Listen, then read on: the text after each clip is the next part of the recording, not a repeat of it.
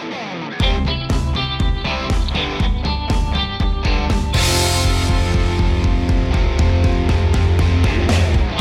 to your weekly episode of Reset 42.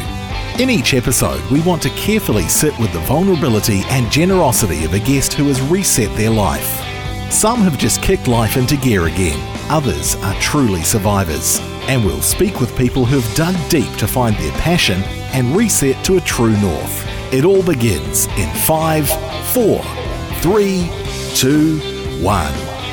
Here on the Reset 42 podcast, sometimes we're sitting with people who are facing what seems to be mundane decisions, because life has gone a little bit off track, or we're facing a fork in the road where a decision needs to be made. But we've also faced some conversations with people that have been deep in tragedy. And you can imagine that anyone facing grief of a loved one is obviously close to the heart and certainly puts us in a position where often we've never faced these things before. And how do we deal with grief? How do we deal with loss? Even worse when it comes to dealing with the loss of a child. Now, this interview is very close to home because I'm going to be able to interview my own daughter and the journey that she and her husband have been through with the loss of children when trying to start a family. This one cuts right to the bone, right to the heart, and I hope that you'll pick up some of the lessons that Abby has been able to learn and is still learning as she faces this issue of life. Now, here's your host, Father of the Year in 2009, according to the 4 judges who received an iPod for Christmas, it's Andrew Pitchford. Well, welcome to Reset 42. This is another episode where we're getting to sit down with somebody who has faced maybe it's some obstacles, maybe it's some challenges in life, and has found a few ways to actually reset and keep moving on. And I've got to say, this is probably one of those interviews which I've both been excited about and highly nervous about, because I'm getting to interview my daughter, Abby. Now, Abby, you're the eldest of 4. Has that had its challenges in the Pitchford family? I think it definitely has. Do you ever feel you were the guinea pig? Definitely. Actually, that's kind of how I describe your parenting to my friends if they ask. So many evil experiments. You guys got it right by the time you got to the younger bro. We'll pass the message on. I'm sure he's grateful. Hey, Abby, you've lived with us, obviously, growing up in New Zealand, and then we moved to Australia and then back to New Zealand. It's had its ups and downs just in terms of all the travel and things we did. But are there some moments that you can look back on and think, those were the parts of the family life that I really enjoyed being a little Pitchford? I think I look back to times where, you and me would watch Star Trek together, and definitely the times where you guys took the time to really think about and take us out and to do things that really interested us, and I think those really stand out. Yeah, when you look back some of the old family photos, it brings back some really good memories, and I know what you like. Just being able to sit on the couch together and watch a good sci-fi is a good thing. Yeah. And it's amazing how much you've actually got a love of things fantasy. You know, you have an incredible artistic talent. And what's your favourite thing that you do on the odd Saturday afternoon? I spend far too much time pretending to be a creature that is not human, playing Dungeons and Dragons. It's lots of fun. I think definitely that element of getting to pretend to be someone else and do things that ordinarily you couldn't dream of doing is definitely a high point of my week. Did you find that you got into this stuff at school, or did it come later on? I believe we weren't allowed to play growing up, from memory. So no, I got into it after my little brother took me to the local game shop, and the owner there introduced me to some of my now long-term friends, and yeah. Talk to me about how your art fits into that, because when you were at high school, you were incredibly talented in a whole range of art, from sculpture to painting and things. And now I see you kind of doing sketches that seem to tie into this activity. Yeah, so I tend to draw my characters that I play, or my friends' characters, or I'll draw crazy things that we've done, which is always fun. Do you have any favourite characters?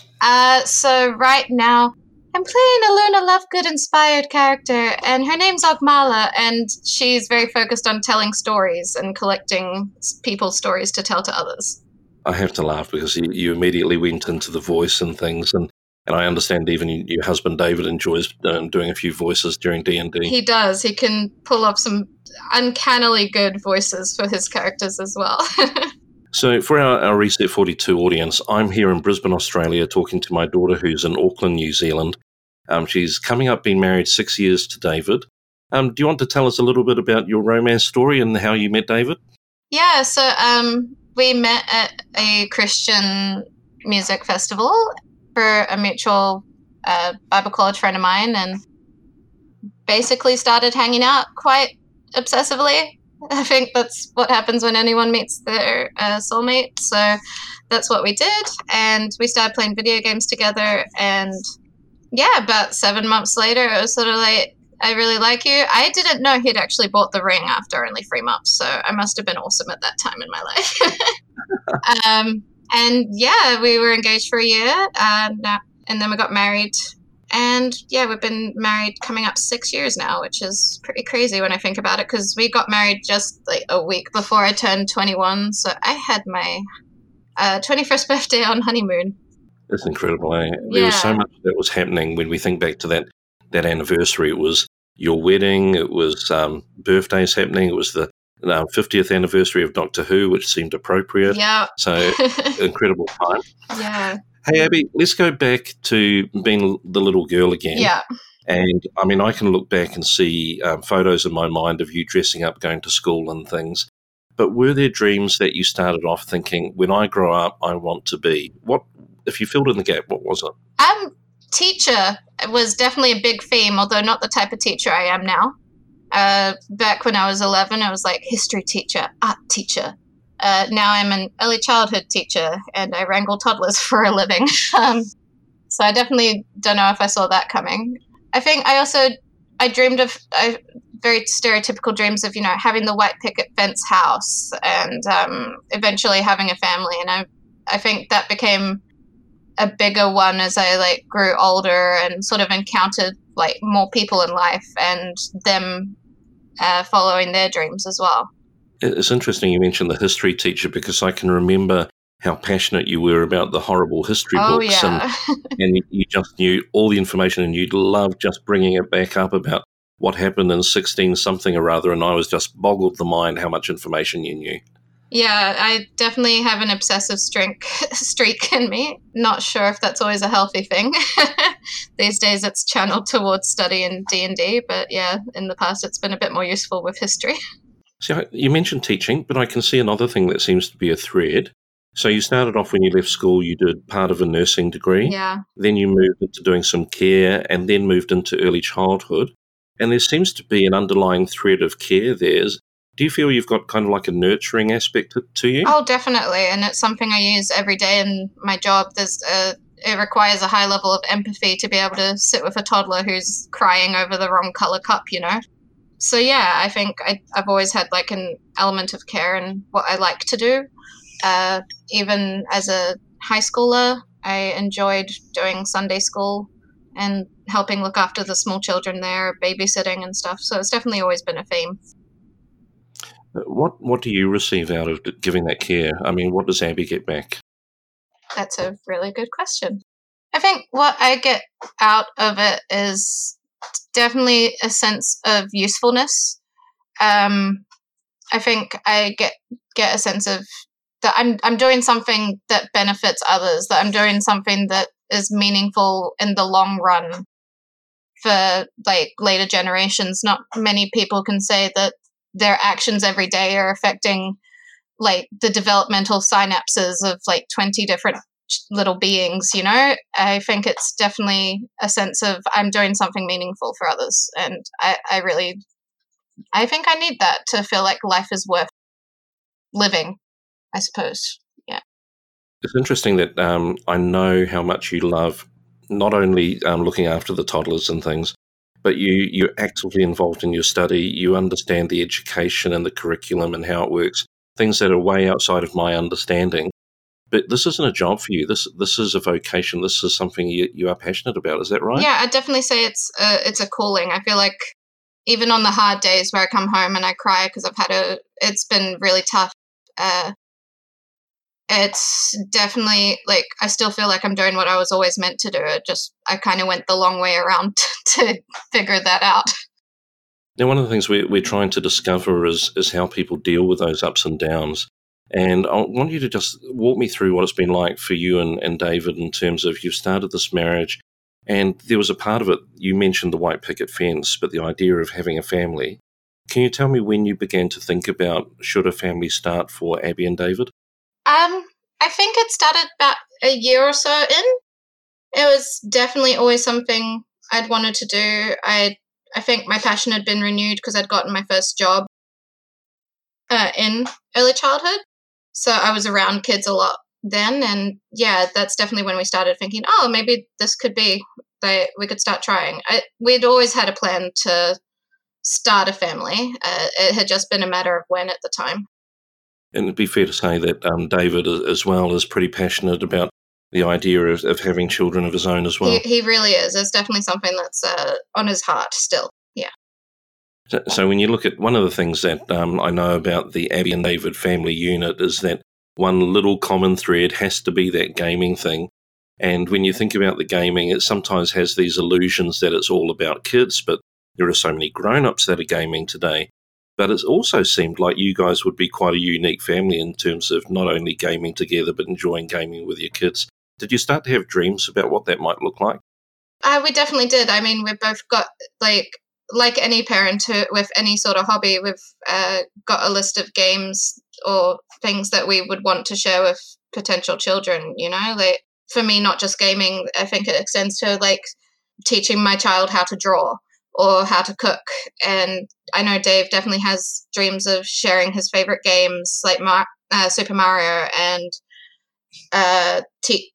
introducing them to his Lego collection and stuff. And I think you get to a point in life where you do want to start sharing more of yourself with someone beyond your spouse. And yeah, for a lot of people, that's children.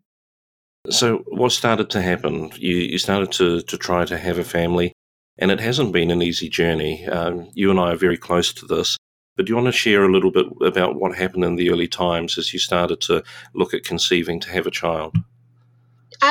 To be honest, like the early days were really quite straightforward. We went to the doctor, we got all the prenatal vitamins and stuff, and it just, like any naive 20-something, we just assumed it was a matter of when and not if.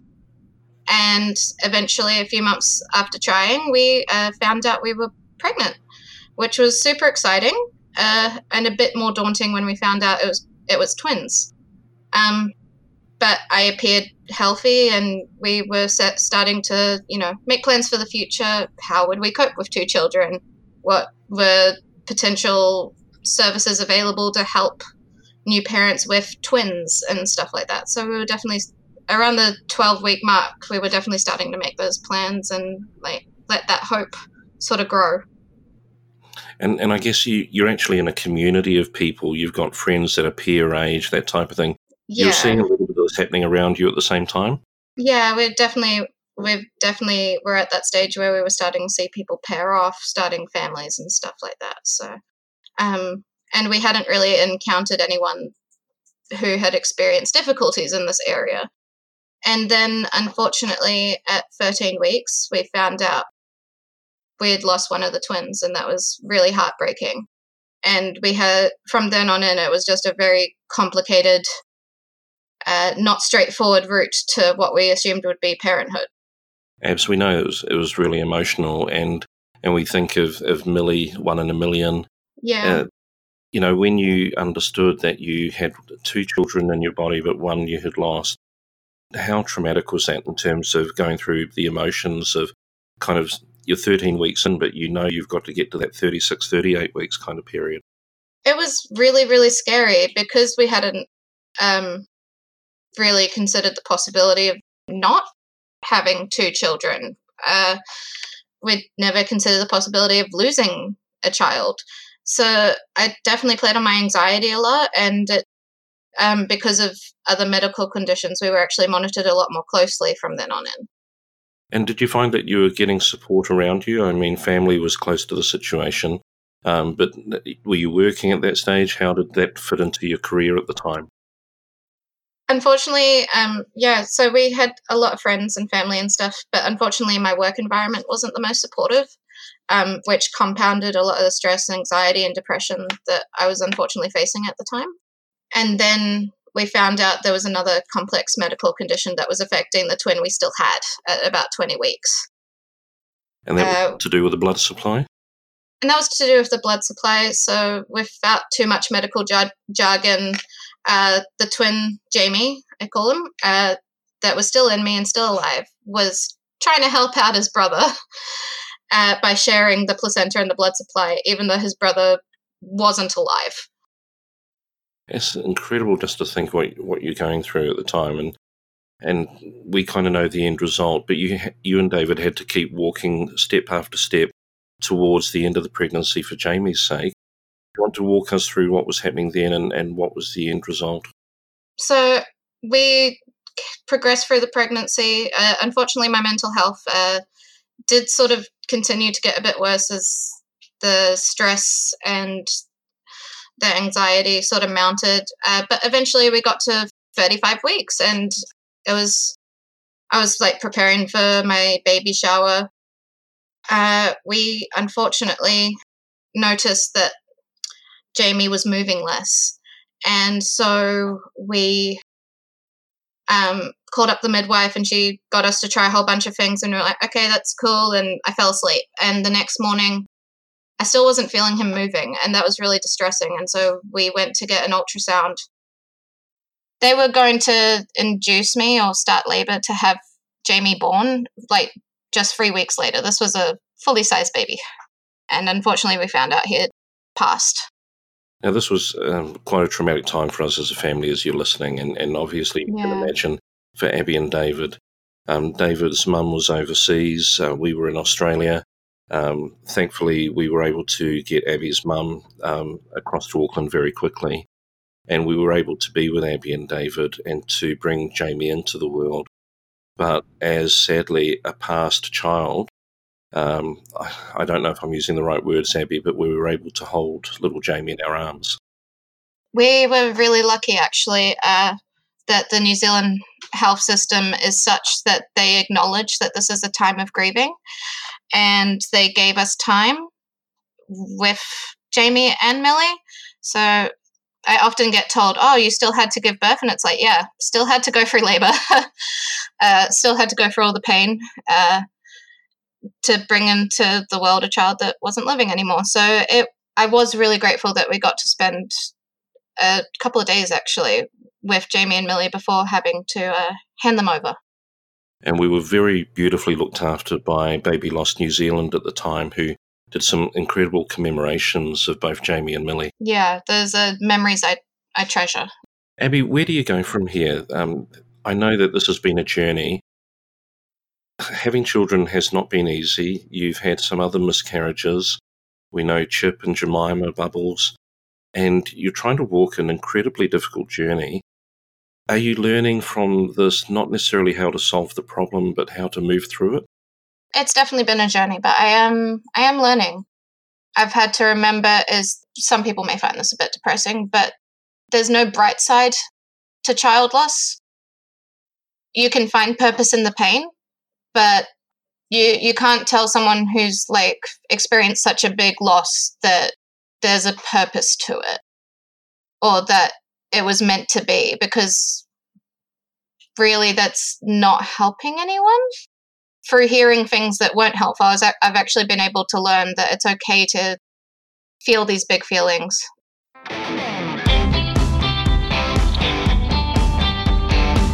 Reset 42. Tired, broken, blocked, wrong way? Whatever the reason, Reset 42 brings real-life stories of people like you and I who have reset to start again. What do you think have been some of the things that you've really gathered into yourself during this time? I've learned that some people will say things that hurt when you lost a dream or you're grieving, and you don't have to take those to heart. I've learned that some people will gather around you and be really, really helpful, and it's okay to accept that help. It must be difficult trying to almost be hard in terms of being able to deal with it, but soft enough to experience life and process the grief. And for a time, I did shut it out.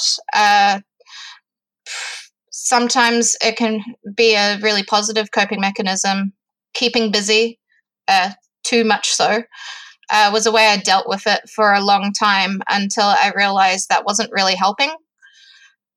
Blocking it out, choosing not to feel actually shut me off from a lot more people and shut me off from the help I actually needed to get. Yeah, that probably wasn't as helpful. Did you find any ways of actually breaking out of that feeling to kind of bring yourself back into the world? A pushing factor was actually not wanting to return to that workplace that hadn't been supportive. And I knew I did, whether it was from shame or embarrassment or just the pain, I knew I didn't want to go back there. And so I immediately started looking for a new job.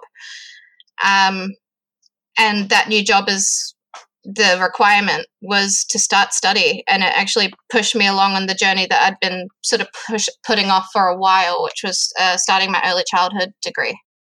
So I guess something that we can all recognise is that sometimes we think we've got to keep things normal, keep things the same, and we just lock ourselves down. But you were able to identify that doing something new and fresh was actually what you needed. Definitely. I think I definitely needed to change and not stay in the same place. But for some people, staying in the same place is where they heal as well. But for me, I definitely needed the change. I needed the new environment, and I needed that push towards a dream that had already been budding, which was starting my study. I guess what you were able to identify about the old workplace is that you could see that there were, I guess, attributes of it being toxic for you, and because of that, you could move away from it. Definitely, yeah. And now you've come into a place where you're studying for the future. And I'm sharing as a father to my daughter, I am so proud of everything that you've been able to walk through, but also the fact that you were able to go back into a career that is dealing with the children that you've lost. That is just overwhelming to me. And I know that in the early stages, and probably even now, you'd have mothers turning up with newborns. That must take an incredible amount of courage to deal with. I appreciate that comment. On days it can be really hard. On the days where it might be assumed that maybe I don't care as much, or that I don't have kids, so I can't know what it's like.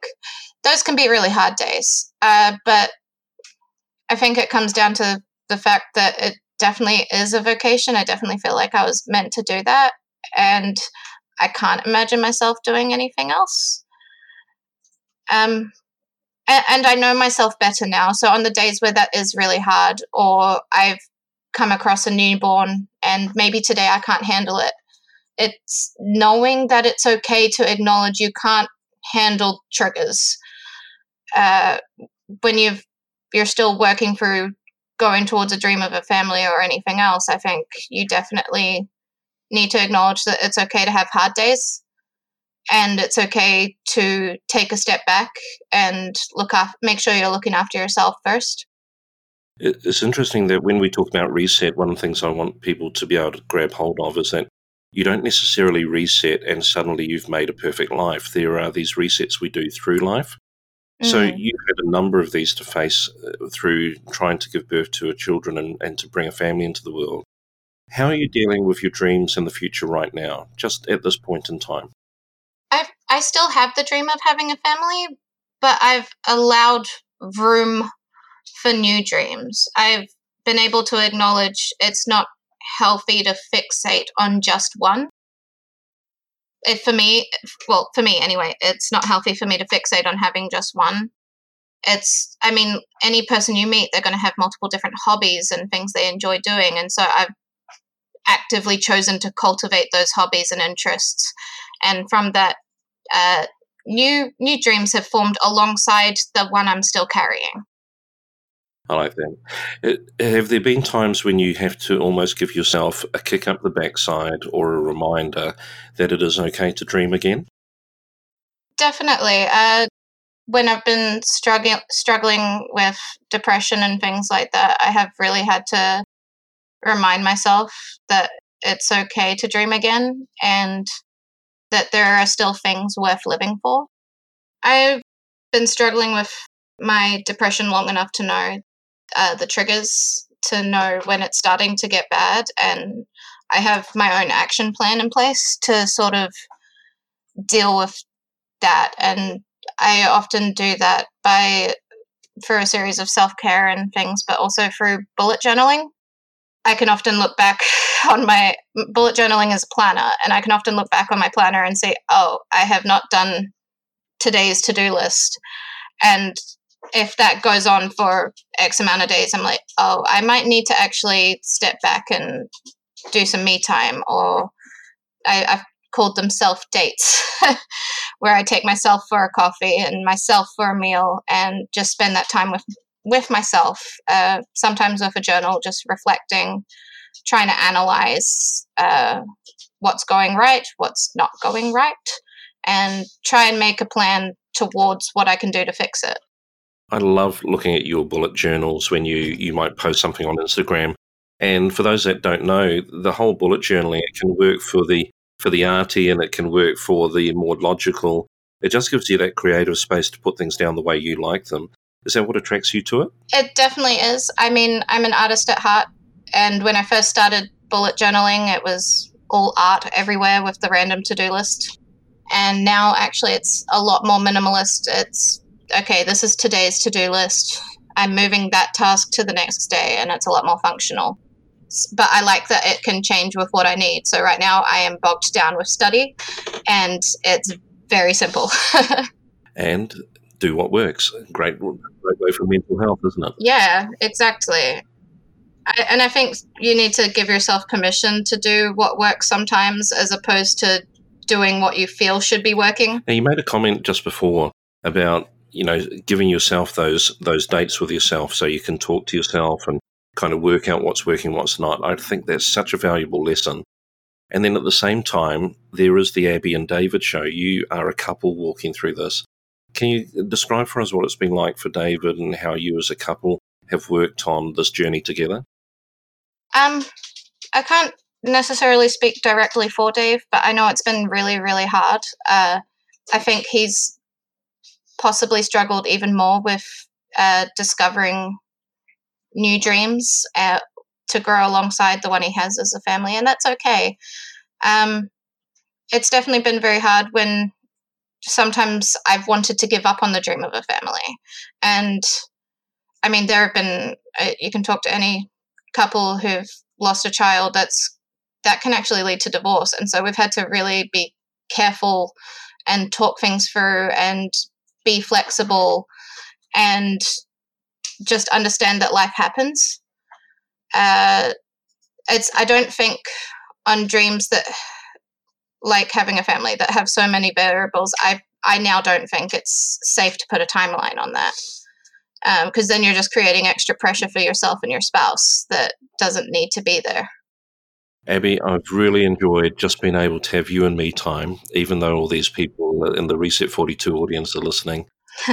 Abby, you've shared some amazing stuff with us, but is there one kind of reset moment or reset idea that you really can remember was just one time that you were able to see things move forward again? I think it was when I started my degree. That was a pivotal, no, there are still things to do. It was the start of discovering a new purpose. And with that, we'll finish Reset 42 for this week. There are still things to do, and we can all discover a new purpose. Abby, thanks for joining us. Love you, darling. That's quite a pleasure. Thank you. Love you too, Dad. Well, I'm sure you appreciate that this was an extremely difficult interview to do, but I want to thank my daughter for being absolutely beautiful, transparent, and open with the difficult journey that she and David have been on. I hope that it's one that you'll be able to take something for your situation, or share with somebody who maybe has either been through or is facing a very similar set of circumstances.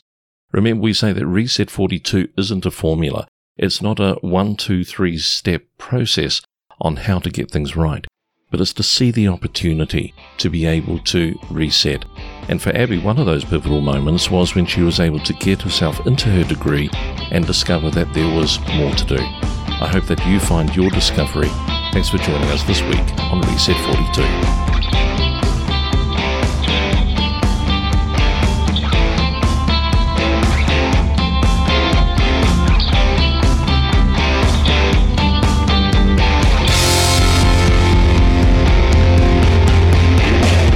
I love the idea that we can reset life without losing all that we've gained. Think you'll come back for more? Make sure you subscribe to Reset 42 on your fave podcast platform. Leave a loving review my mother would smile at you for. Our show notes aren't hidden down the back of the couch. You can find them at www.andrewpitchford.com/reset42.